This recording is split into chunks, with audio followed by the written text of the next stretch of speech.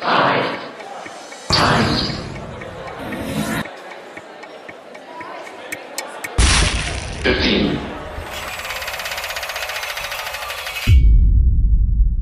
is such a pleasure to be hosting Layla.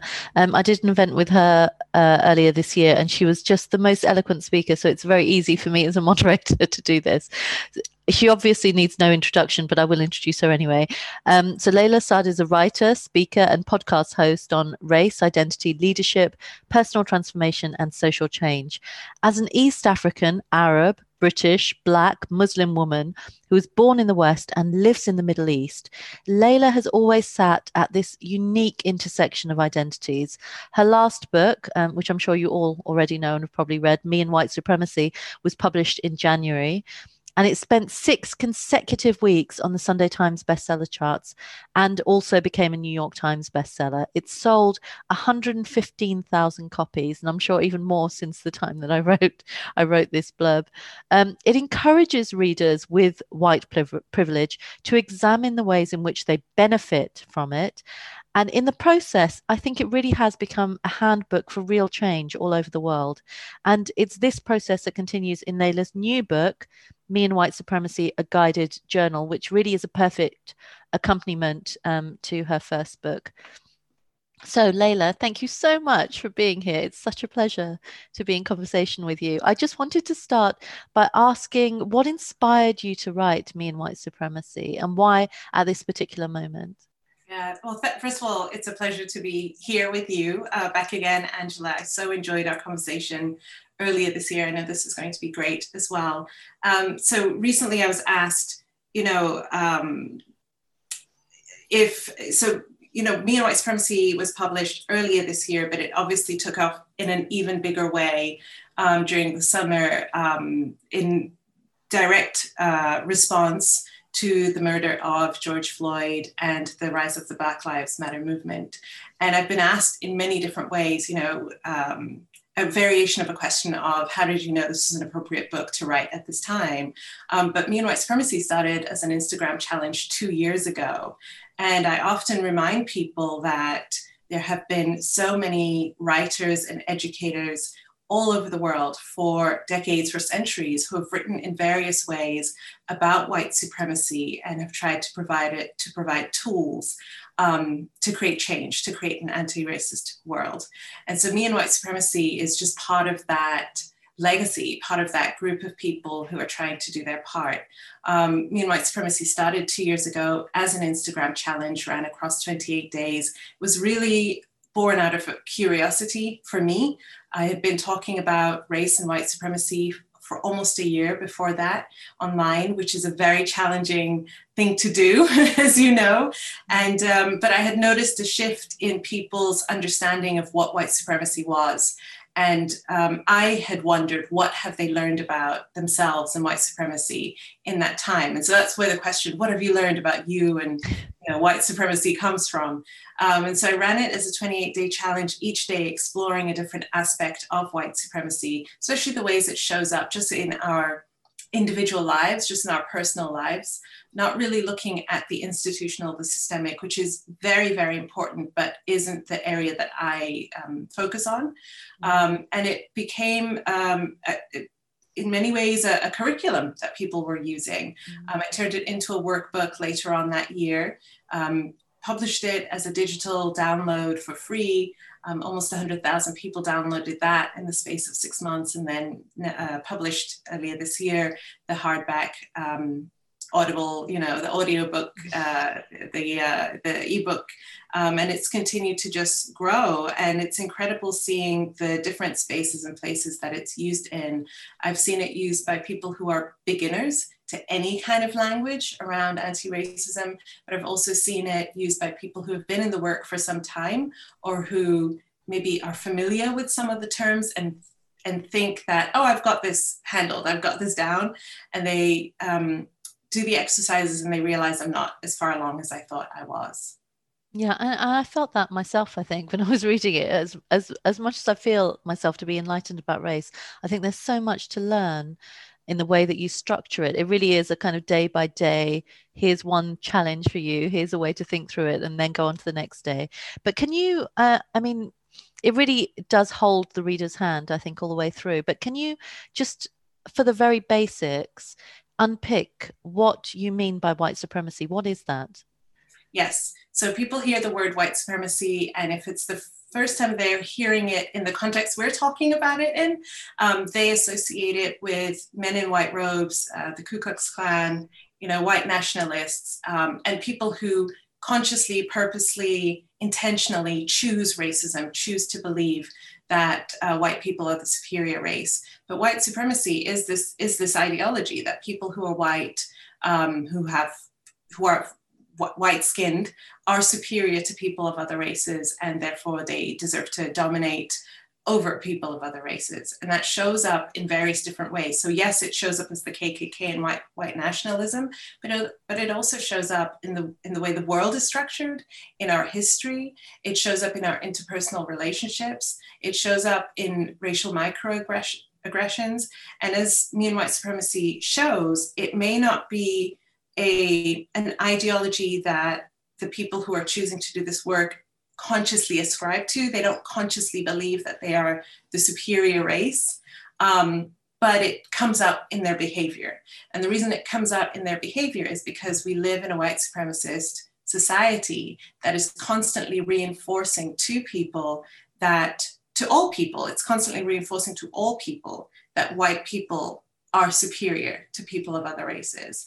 And so when you have a world that is structured like that, and it's just what is normal, white superiority, white supremacy shows up as the norm, even if we don't want it to be the norm. And so so just to make it a little bit more granular, some of the ways that shows up that I speak about in the book, for example, is tone policing. So tone policing is a type of behavior where people who are white will often try to dictate to Black people, people of color, what is the correct tone of voice to use when speaking about things, especially when speaking about race, but often when speaking about anything. This is what is civilized, this is what is professional, this is what is the right tone to use if you want people to think you're credible, if you want people to believe you, if you want people to join, your fight. This is the way that you should be presenting yourself. And when we think about myself as a Black woman, I talked about how hard it is to talk about race online, in life, but online. It's because people assume that because I'm a Black woman, that I'm an angry Black woman because I'm talking about race. There's a stereotype that is attached to it. And so no matter how eloquently, articulately, calmly I talk about this subject, I still get, accusations of she's just angry, she's just full of rage. She doesn't want to hear the other side. And that's just an ordinary way that it just shows up every day. Yeah, I can so relate to that. I remember when Superior came out last year, there was a review of the book by a white male journalist, and he implied in this review that I couldn't be objective right. about this topic because right. I was a brown woman, that implying, of course, also that a white person would be better placed to write a book about the science of race than I would be. Just no matter how referenced it was, no matter how thorough, it would make no difference just because of who I am. And I guess must be something that you encounter all the time online. Yes, it's something, that so many, Black and brown people encounter everywhere, all the time, whether they are a public figure like me, or it's going into work and having to bite your tongue and not say, this behavior is not okay because it makes me feel uncomfortable and it's racist, because there could be repercussions for you if you do that. So it's something that we're constantly having to navigate, but it's so a part of the norm that we carry, and it's so a part of the norm that people who are white or who have white privilege have never had to think about, because being white within a white supremacist society is seen to be raceless and is seen to not have any consequences. There's no negative consequences of being white in this world that we have today. I mean, a lot of the sensitivity around issues to do with race is that when we use words like racist or privilege, they have they have layers of meaning around Yeah. them, and they're very easily misinterpreted. And white privilege in particular is one of those phrases. So can you explain to us, how do you explain to people how white privilege manifests, especially among those people who might feel themselves, even despite being white, having very hard lives? You know, even if you come from a very difficult background, you may be living in poverty. In what way then does privilege, they may be asking, you know, what way does privilege manifest in my life? I think there's a number of things that people, that would be helpful for people to understand this concept. I think, first of all, it's important to understand that none of us are defined by a single part of our identity. So yes, I'm a Black woman, but that doesn't mean that my only experience is anti-Black racism. You know, I'm also straight, which means I have straight privilege. I'm cisgendered, I have cisgender privilege. I'm able-bodied, I have able-bodied privilege. I have a university education. So there's various ways that I am privileged, and I experience privilege in the world. And there's areas in which I don't, and being Black is one of them. And so that's very important to understand, that we are multifaceted human beings who, through some parts of our identity, experience marginalization and discrimination in the world we have today, and in some other parts of our identities do not, and instead have power and privilege, which consciously or unconsciously we use, and it's the norm for us to use it. The second part is that white privilege, sort of linking on from this, white privilege is not the same as economic privilege. Being white doesn't mean that you've had a life where you have lots of money and you live in a castle and you never had to struggle and life has been so easy for you and you've not had any, that they're not the same thing. Yes, there are links, but no, we completely understand that there are white people who do not have economic privilege and other privileges. But being white is an immediate privilege that we can see when we look at somebody.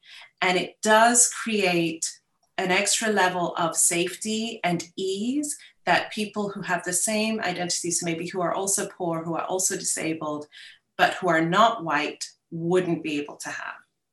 So that's the second thing. The third thing, I think, is that people feel comfortable understanding other privileges. So they understand there's able-bodied privilege, or there's straight privilege, gender privilege. White privilege is always the one that causes such a strong reaction. And I think, and I'm sure you would agree, it's because white people are not used to being called white, and that we are pointing to the system when we say white. And so it creates such a defensive reaction that isn't the same when you say to somebody, you have able-bodied privilege. When you say you have white privilege, lots of things come up: guilt, shame, a feeling like you're being told that you're wrong or that you're bad for being the color of skin that you are.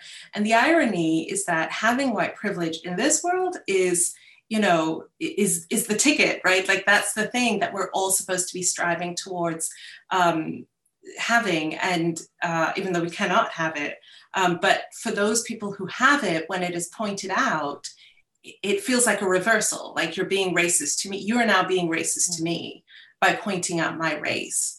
And pointing out somebody's race is not racist. What we are pointing to is the fact that people who look like you, because we are one race, the human race, but people who have less melanin in their skin, little melanin in their skin, have privileges that others don't. So those are the three sort of concepts that I think are very important for people to understand around white privilege. And do you feel that when you're communicating this to people, can you see that light go on in their heads? Can you notice a difference when they're processing? Yeah, I think there's certain things that people might say. So, for example, one of my peers, my contemporaries, Rachel Cargill, she does a lot of work in the US around white feminism and has been able to explain again and again to white women the experience of that white women talk about in regards to oppression from white men is the same as our experience with them. It's not the same, but it's something that can be used as an example. And I think people get it intellectually at that point. They get it as a concept, but until they really do the work, and when I say do the work, I mean the self-reflective work, I still don't think they get the depths of it.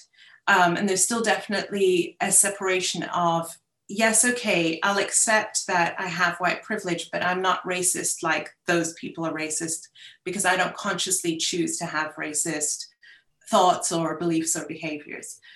While that may be the truth, the fact of the matter is that Black and brown people are being harmed every single day by various types of racism that wear and tear away at us physically, emotionally, and spiritually. So that could be, yes, the racism of being called a racial slur by an outright racist, but it can also be more of that emotional harm that happens with friends and family who say things or do things that are microaggressions that they don't even realize, but are very hurtful. And of course, by institutional and systemic racism. So there's no such thing as sort of racism light. It's not, this is a better type of racism than that racism. None of it should exist. All of it is harmful. Yes, harmful to different degrees. There's definitely a difference between being murdered and having somebody tone police you, but all of it wears away at your dignity. And this work is all about restoring the recognition of the dignity of Black and brown people. And you were just mentioning there about white feminism. I think there has been a tendency historically to separate out the different forms of oppression that exist, that everything is seen to be solvable independently. But you very carefully kind of don't fall into that trap where in your book, you understand that there are intersections here, that there are nuances in the way that these things play out. I mean, I was just interviewing this woman this morning. She's an Egyptologist, an Egyptian Egyptologist, and she was saying that she sometimes gets so frustrated at these misconceptions that even though we have such a good understanding of women's status in ancient Egypt, that people in the West, when they write about modern day Egypt, they just assume that all women are oppressed and they never had any rights, and that the West has been leading the way when it comes to equality on every single measure. Right. Whereas actually things are more complicated there. And your living experience shows that, because you carry these different identities. Can you talk a bit about those different intersections and how they work? Yeah, I think the West and sort of Western consciousness is so used to seeing itself as the leader, right? And that's very deliberate, right?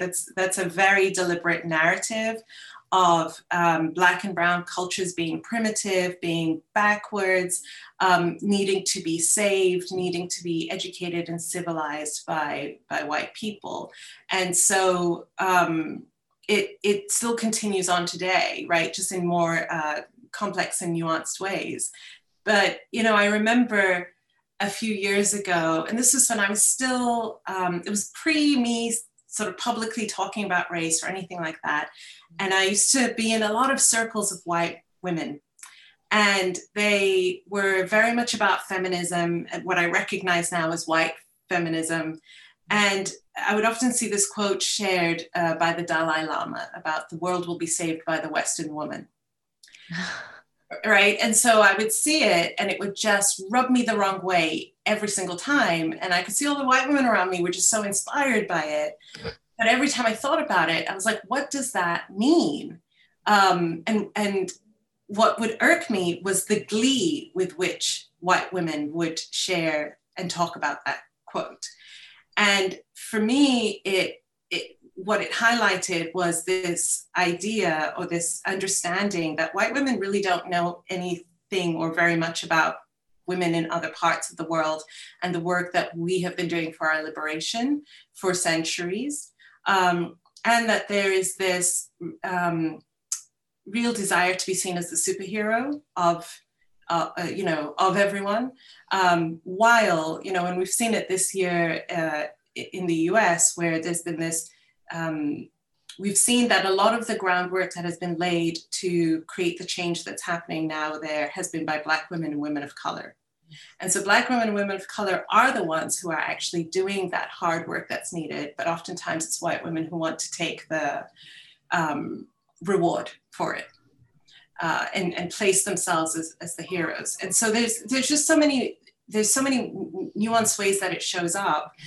But when you see Black and brown people, if you have white privilege and you see Black and brown people as lesser than you, as inferior than you, it's hard to understand or to accept that there may be ways actually that they are more progressive, whatever that means, right? More progressive than you are, and that there are things that actually they could be teaching you. That it would be impossible to accept unless you're willing to really look at how you see yourself as superior. So yeah, it's something that I know that a lot of women of color outside of the West feel really frustrated with. I know that I live in the Middle East. There are a lot of, untrue misconceptions or, understandings of Arab women as being oppressed, as not having a mind of their own, as not being able to do anything for themselves. And it just couldn't be further from the truth. And it just really frustrates me. It really frustrates me. Well, I want to hear more about that, because I think I share your frustration. I mean, especially in my field, in science, there's often this assumption that women scientists in Europe must have more privileges and more freedoms than any other women in the world, when actually the rates of women in science and technology are lowest in Europe, and they're higher in the Middle East, in Asia and South America. And that confuses people, because they don't know how to measure that. How do we understand that? I mean, for you then, as a Muslim woman in particular, because there are so many stereotypes that people have about Muslim women, especially here in the UK, then what can you say to explain to people that what these nuances are? Yeah, and I mean, first of all, that Muslim people are people of any and all races. That we are so different, each one of us, just like everybody else, and that shouldn't be a stereotype. And no stereotype should exist, but the one that we're talking about here is the one around Muslims. And when I say Muslims, I'm going to say it as Arab Muslims, because I think that's the picture that people have in their mind when they think of Muslims, even though Muslims can be white, they can be any culture. Yes. I think it's decentering, it's learning how to decenter the white Western worldview as the only worldview, or the worldview that is the most comprehensive of the world. The rest of the world are often having to adjust ourselves to look at what's happening in the US, but it doesn't happen the other way around. Like, nobody's looking over this side, and there are a lot of amazing things happening over here. And so I think it starts with really questioning, like, what have I been taught is true? That maybe there are other truths as well that are as true as the truths that I know. And it starts really young, right? So when we study in school, I'm British, went through the British curriculum, my kids do too. We study ancient cultures, and then we go straight into sort of like the world wars and things like that. And nothing around I didn't study anything around colonialism at all. But even that big gap between ancient Greece and Rome and the Enlightenment, it's almost as though nothing happened. Nothing happened. Nothing in the pre-colonial times that weren't ancient times that tell us that, especially with, I'm African, so especially with Africa, that Africa's history didn't really, like, there was Egypt, and then Africa's history started with slavery and nothing else. Like, so we didn't have culture, we didn't have architecture, we didn't have science, we didn't have feminism, we didn't have anything before Western culture came and started our culture. And so I think it really starts with questioning, what haven't I been taught that I need to know about? And, I'm obviously as a writer, and yourself will be the same, I'm a natural student. I love to study all the time. I know that comes naturally to me, and I love to go and investigate and find things out. But there are also great writers like yourselves who have put together these books that lay it out for us, that help us to see the missing pieces, the parts of history that we have not been taught, that are brand new information to us, but that have always been there. And I just think we live in a world that, like I said, makes white people superior, and everybody else's cultures don't matter or don't exist outside of its relationship with whiteness. And that's just not the truth. Yeah, and clearly there's a big chunk of history there that we're ignoring, and the contributions of other cultures. I remember at the beginning of this year, before the lockdown started, an event at one of the big museums in the UK on who owns science. And we had someone from the Middle East, we had someone from Asia talking about all the wonderful science, technology, knowledge, mathematics, the huge contributions that people outside Europe were making to what became European science, what we now understand as we now call Western European science. And there are efforts, just as you say, there are efforts to decolonize curricula now, to broaden things out and fill that gap of what we don't know. What do you think about those efforts, and what are the best ways to do that, do you think? Oh, I think that's so important. I mean, it's just, as a parent, my kids go to British schools, and this isn't something, I mean, not much has changed from when I was in school to now, right? In the way things are taught. So I, as a parent, make an active choice to every now and then just drop little tidbits of information to my kids, just so that they know, right? So what I dropped recently was to explain to them that actually, you know, the first people were Black people, you know, dark-skinned people, and that becoming white is actually something that happened afterwards. But the original people were dark-skinned, right? Because I want them to understand, like, the norm isn't what we're being taught, right? And understanding your roots is very, very important. And I know that so many Black and brown parents make that effort to sort of supplement, to fill the gap in the middle of what's not being taught. I think within the school system, you know, I'm not obviously an expert in that area, but I am writing the Young Readers edition of Me and White Supremacy at the moment. And I'm constantly thinking about how can I give them historical context and the skill of critical thinking, as well as the skill of being able to process their own feelings and have conversations with each other across races.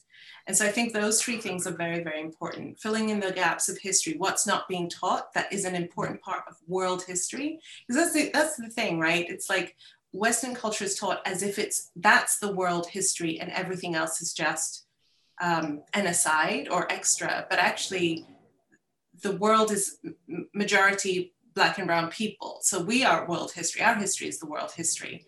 And so filling in the gap of what's not being taught that needs to be taught.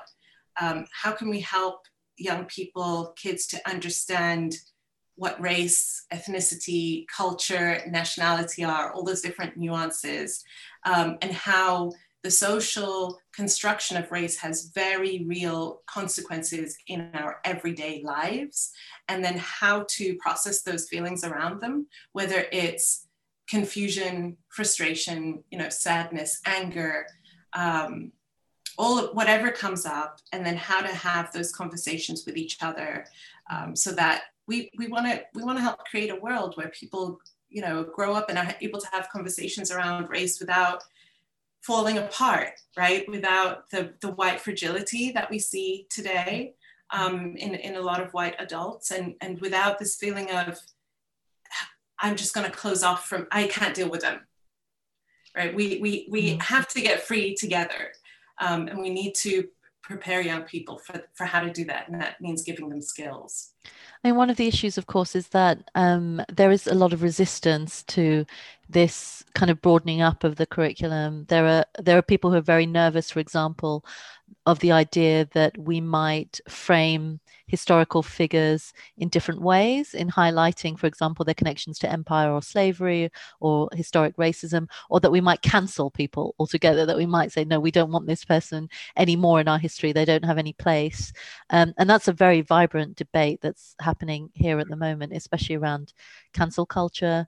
I mean, how do you feel about historic figures or statues of people who've been connected to racism, empire, slavery? Yeah, so I have a podcast called Good Ancestor. The purpose of my work is about becoming a good ancestor. I interview people who I think are living good ancestors. And something that I really focus on within myself as well is that being a good ancestor is not being a perfect human being. It's about being this whole human being.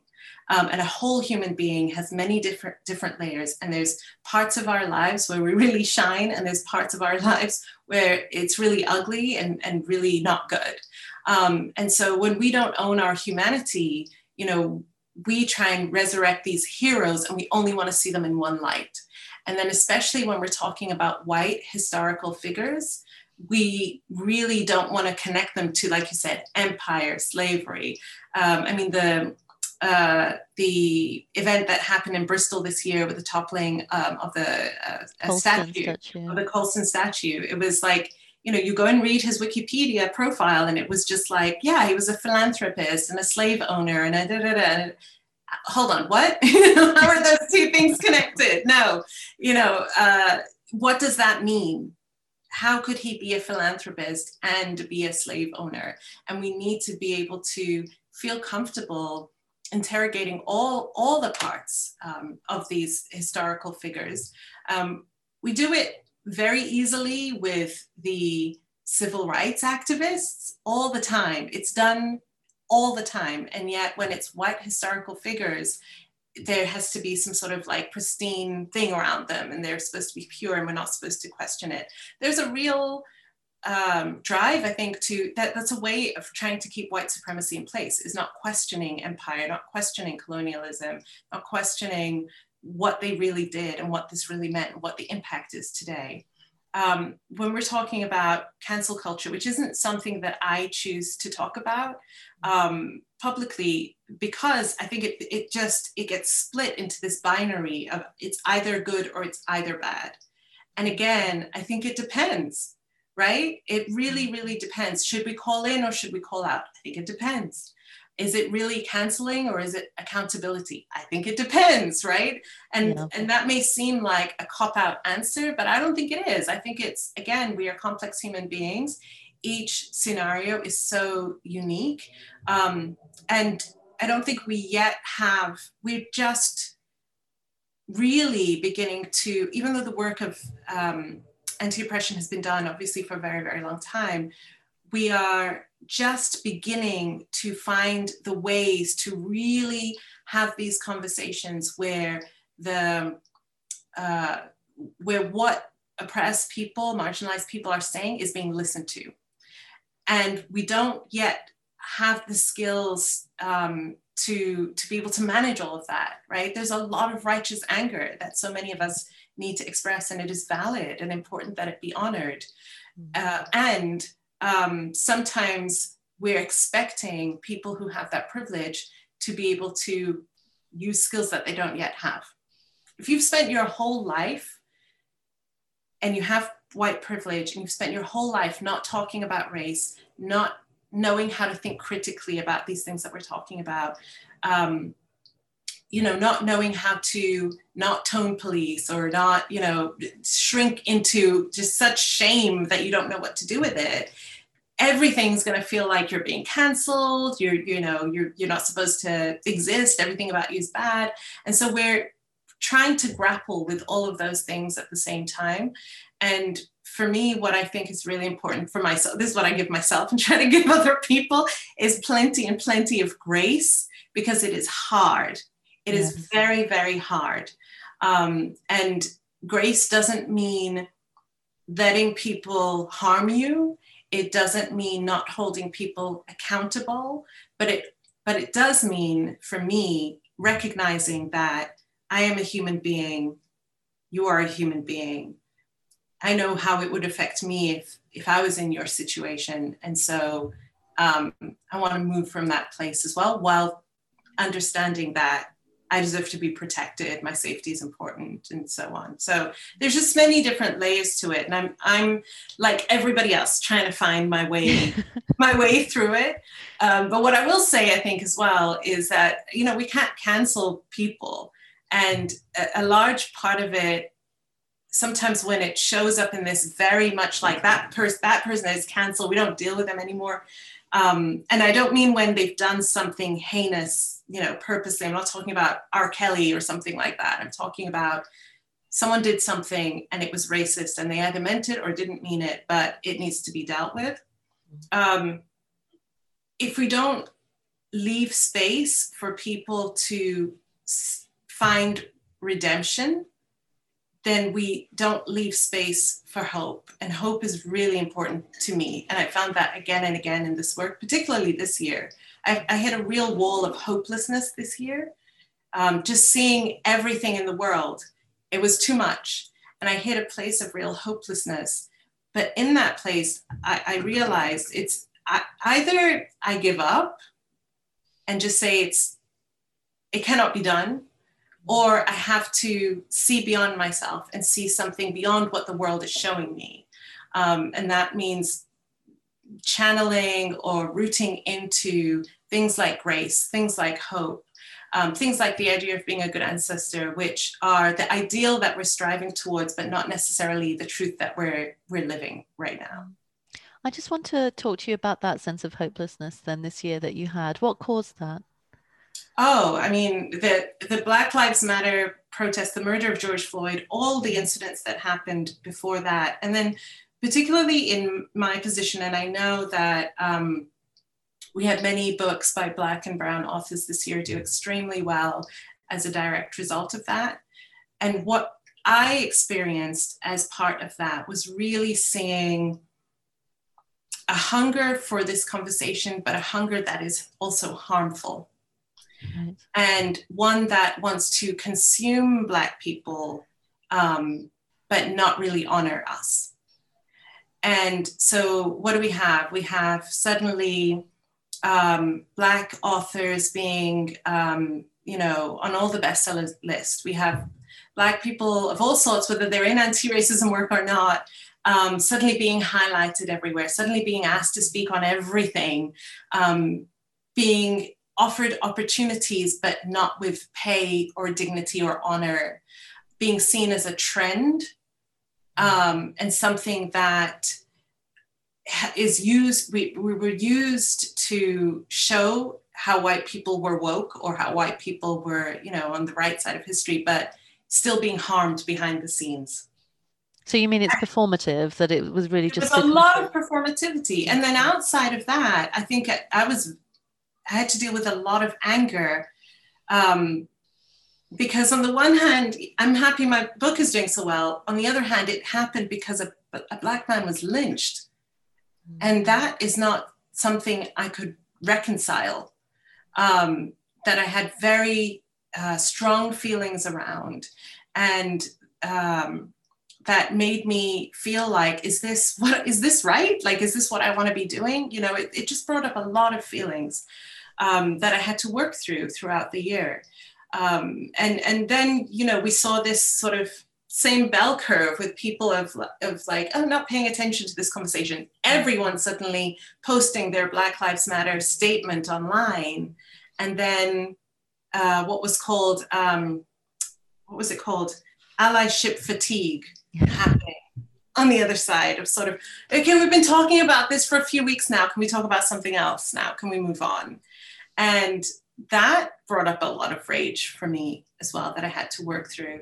And it was this feeling of, wow, like a Black man could be murdered like that and everyone see it. And still we don't see the mass collective sustained over a long time movement that we need to see in order for real change to happen.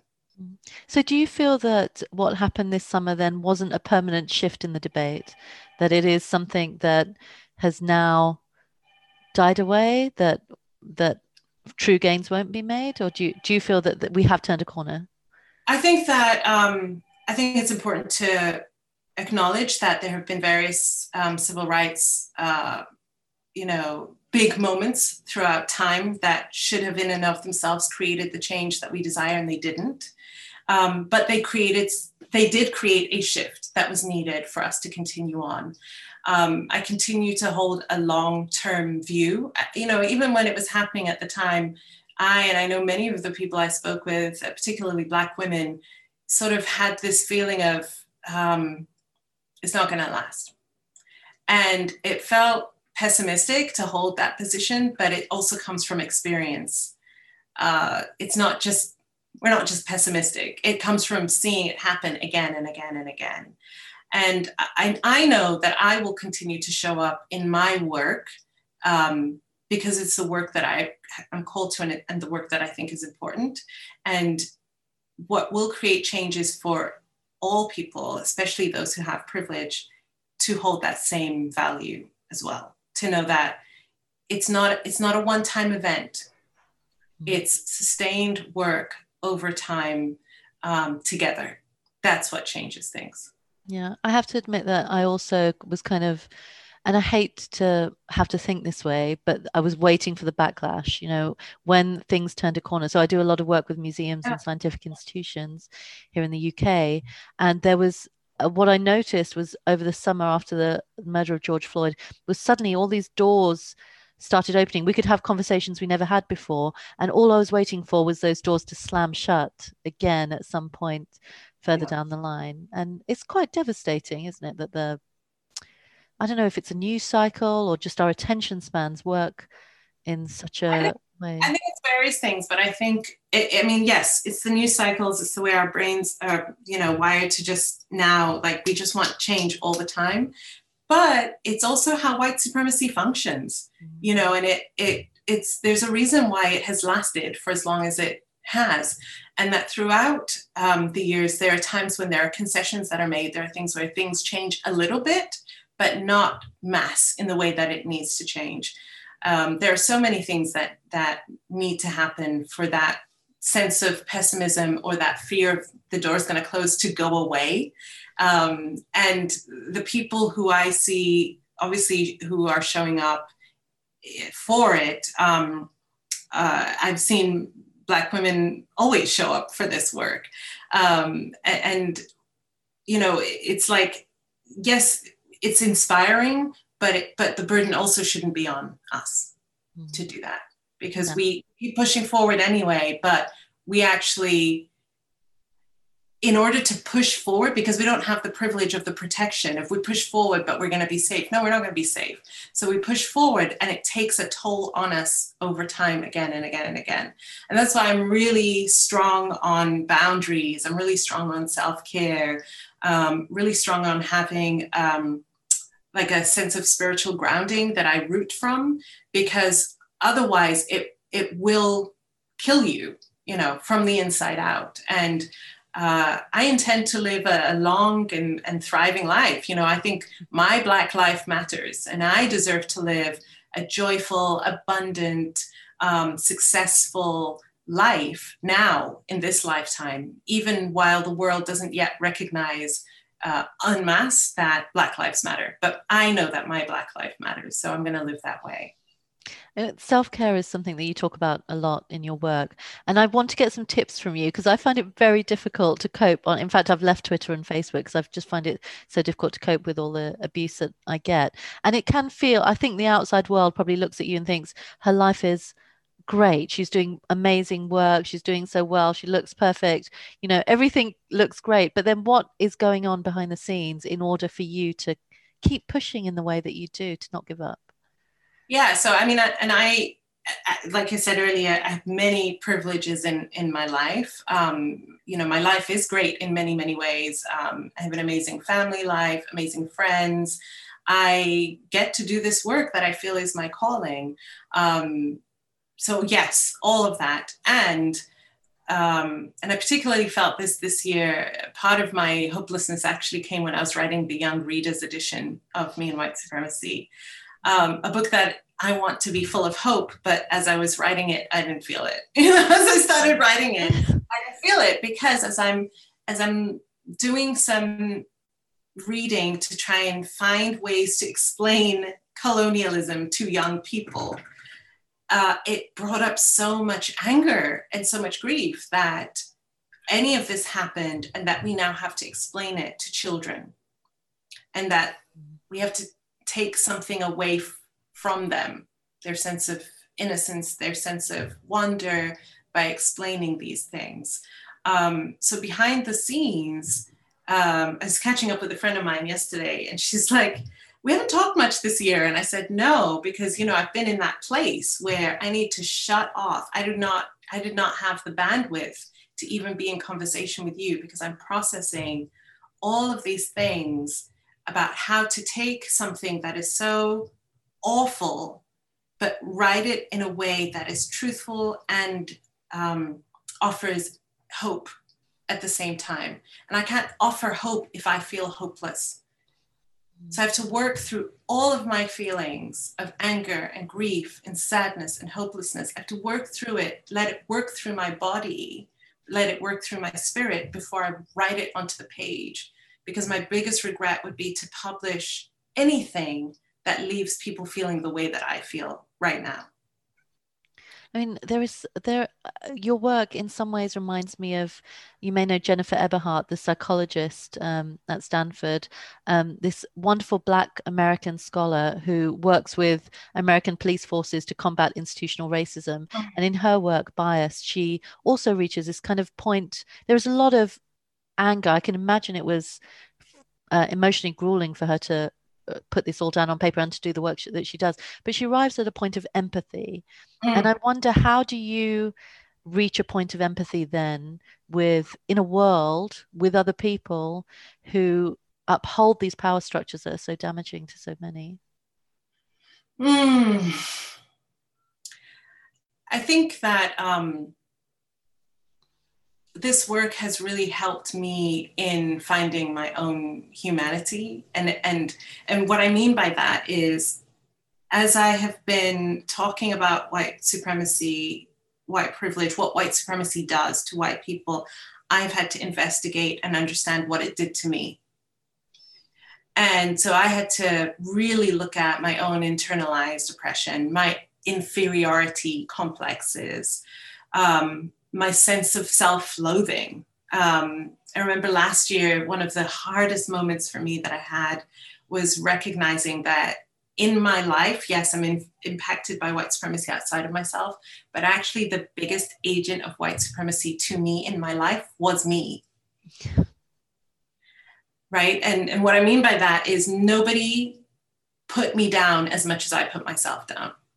So was this kind of internalization of the world around you? 100%, 100%. And it took a lot of work to get to that point of understanding. And it was gut-wrenching when I recognized it, especially as somebody who is doing this work, right? And recognizing, the villain is inside the house. It's me. But in some ways, it's more likely to happen because you're reading all these negative things all day long. Of course, they're going to have an impact on the way you think about yourself. It's everything throughout my entire life. I had to really examine the stories I told myself from when I was a little girl. The coping mechanisms, the survival tactics that I adopted came from trying to survive white supremacy. The things that my mother and my father taught us were tactics that my parents had to use to protect us from white supremacy. And so unpacking all of that leaves you, it's exhausting, first of all. It's extremely exhausting, but you arrive at a sense, and you continue to do the work, but you get to a sense of seeing your full humanity and separating the stories that were told to you about you to the truth of who you are. And what I found within myself was that when I recognized that space within myself, I recognized that it also exists in every single human being. And so that's always there for me in the background. And that's why yes, I'm a proud Black woman, but being Black isn't my only experience. It isn't even all of who Layla is, right? And when I die, that's not something I take with me. And so recognizing that exists within every other human being as well has been very, very important for me. And I think it helps me to talk about like privilege as opposed to something that's inherently inside of white people that's a part of being white. There's a separation for me. I see it as, this is how I was conditioned. So, and I was conditioned into inferiority. You were conditioned into superiority. And we live in a world that continues to reinforce your superiority. No wonder it is so hard for you to hear what I'm saying, because it goes against everything you know to be true about yourself, and it doesn't connect with what the world is telling you right now today. Yeah. No wonder this work is so hard. Yeah, absolutely. And I just want to move on then to the topic of your new guided journal, because guided journaling, reflective journaling, is a very big theme also in the first book. You encourage people to write things down and work through things that way. So can you explain to readers who haven't got this book yet, how do you help readers through this, and what practical ways does it really help you to get it down on paper? Yeah. So, from day one, Me and White Supremacy has always been a book that you do. It's not just a book that you read. You can definitely read it and learn a lot of things intellectually, and maybe even think about some things, and they may cause you to feel some feelings. But what I found with many people is that they didn't want to do the work. They just wanted to read the book and then move on to the next book. Mm-hmm. And this work isn't just about collecting information. You may read history books, science books, fiction books, poetry, and you collect lots of information.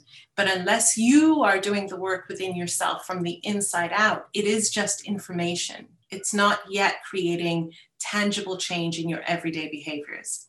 And so I wanted to create the guided journal to reinforce to people that this is a book that you must do. And it is a companion for the book. It must be used alongside it.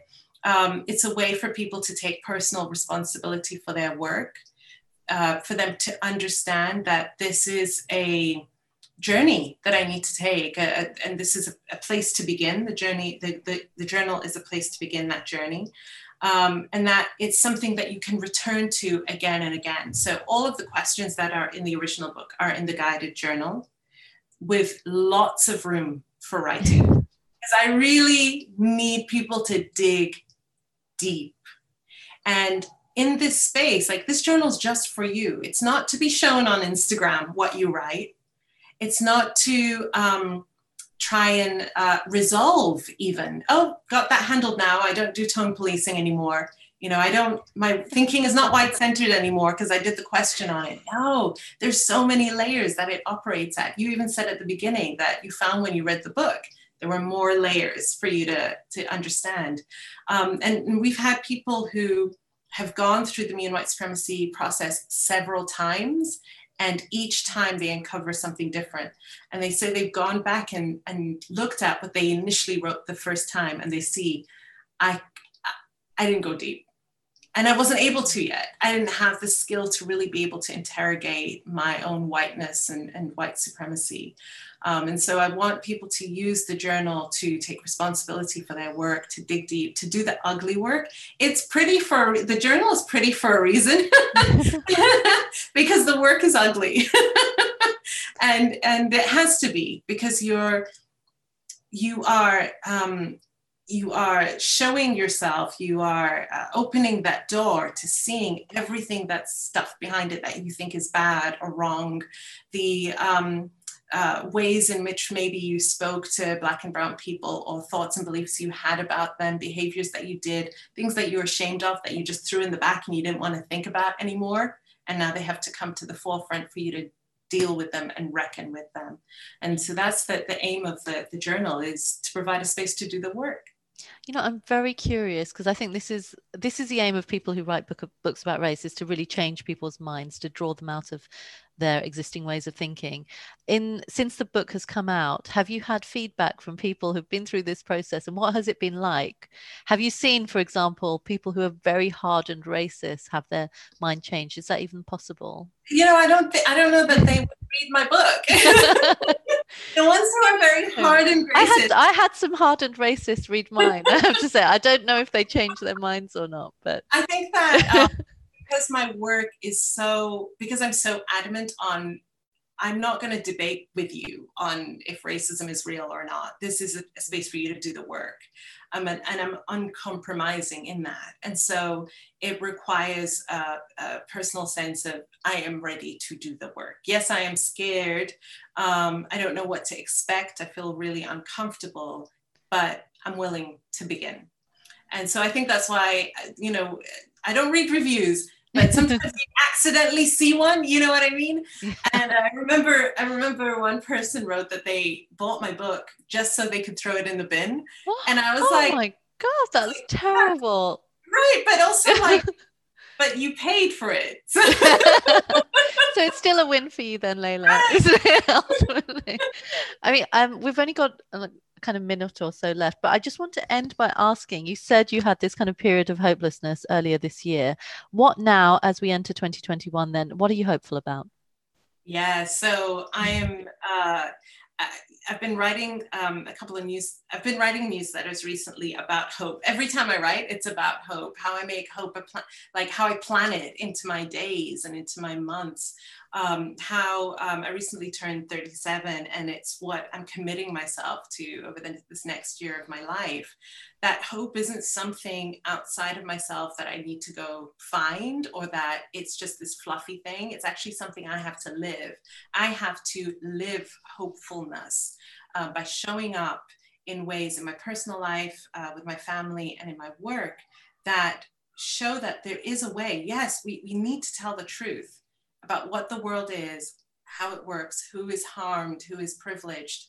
We need to be radical truth tellers, and we need to go do the work to move through all the pain, and to find our way to, we need to build a world that we haven't yet seen together.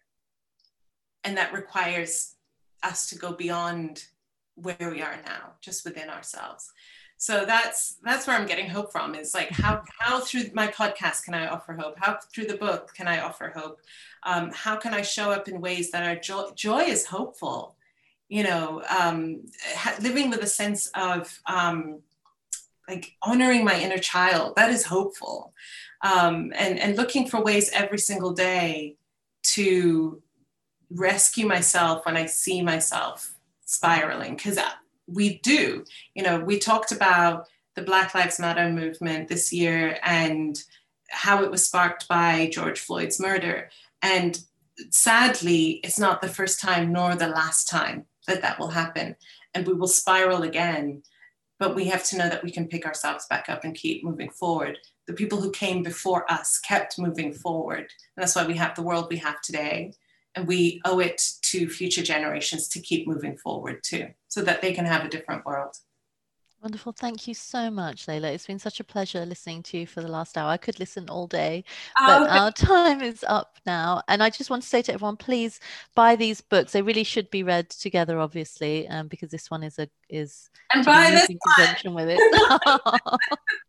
Buy this you get it for free anyway if you go to your bookshop. But it's been such a pleasure, and more power to you. I mean, you're very brave in what you do. I don't think I could write the kind of way you do, because it's so brave and provocative and important in the way that you get your ideas across. So like I said, buy the books, and happy holidays, everyone.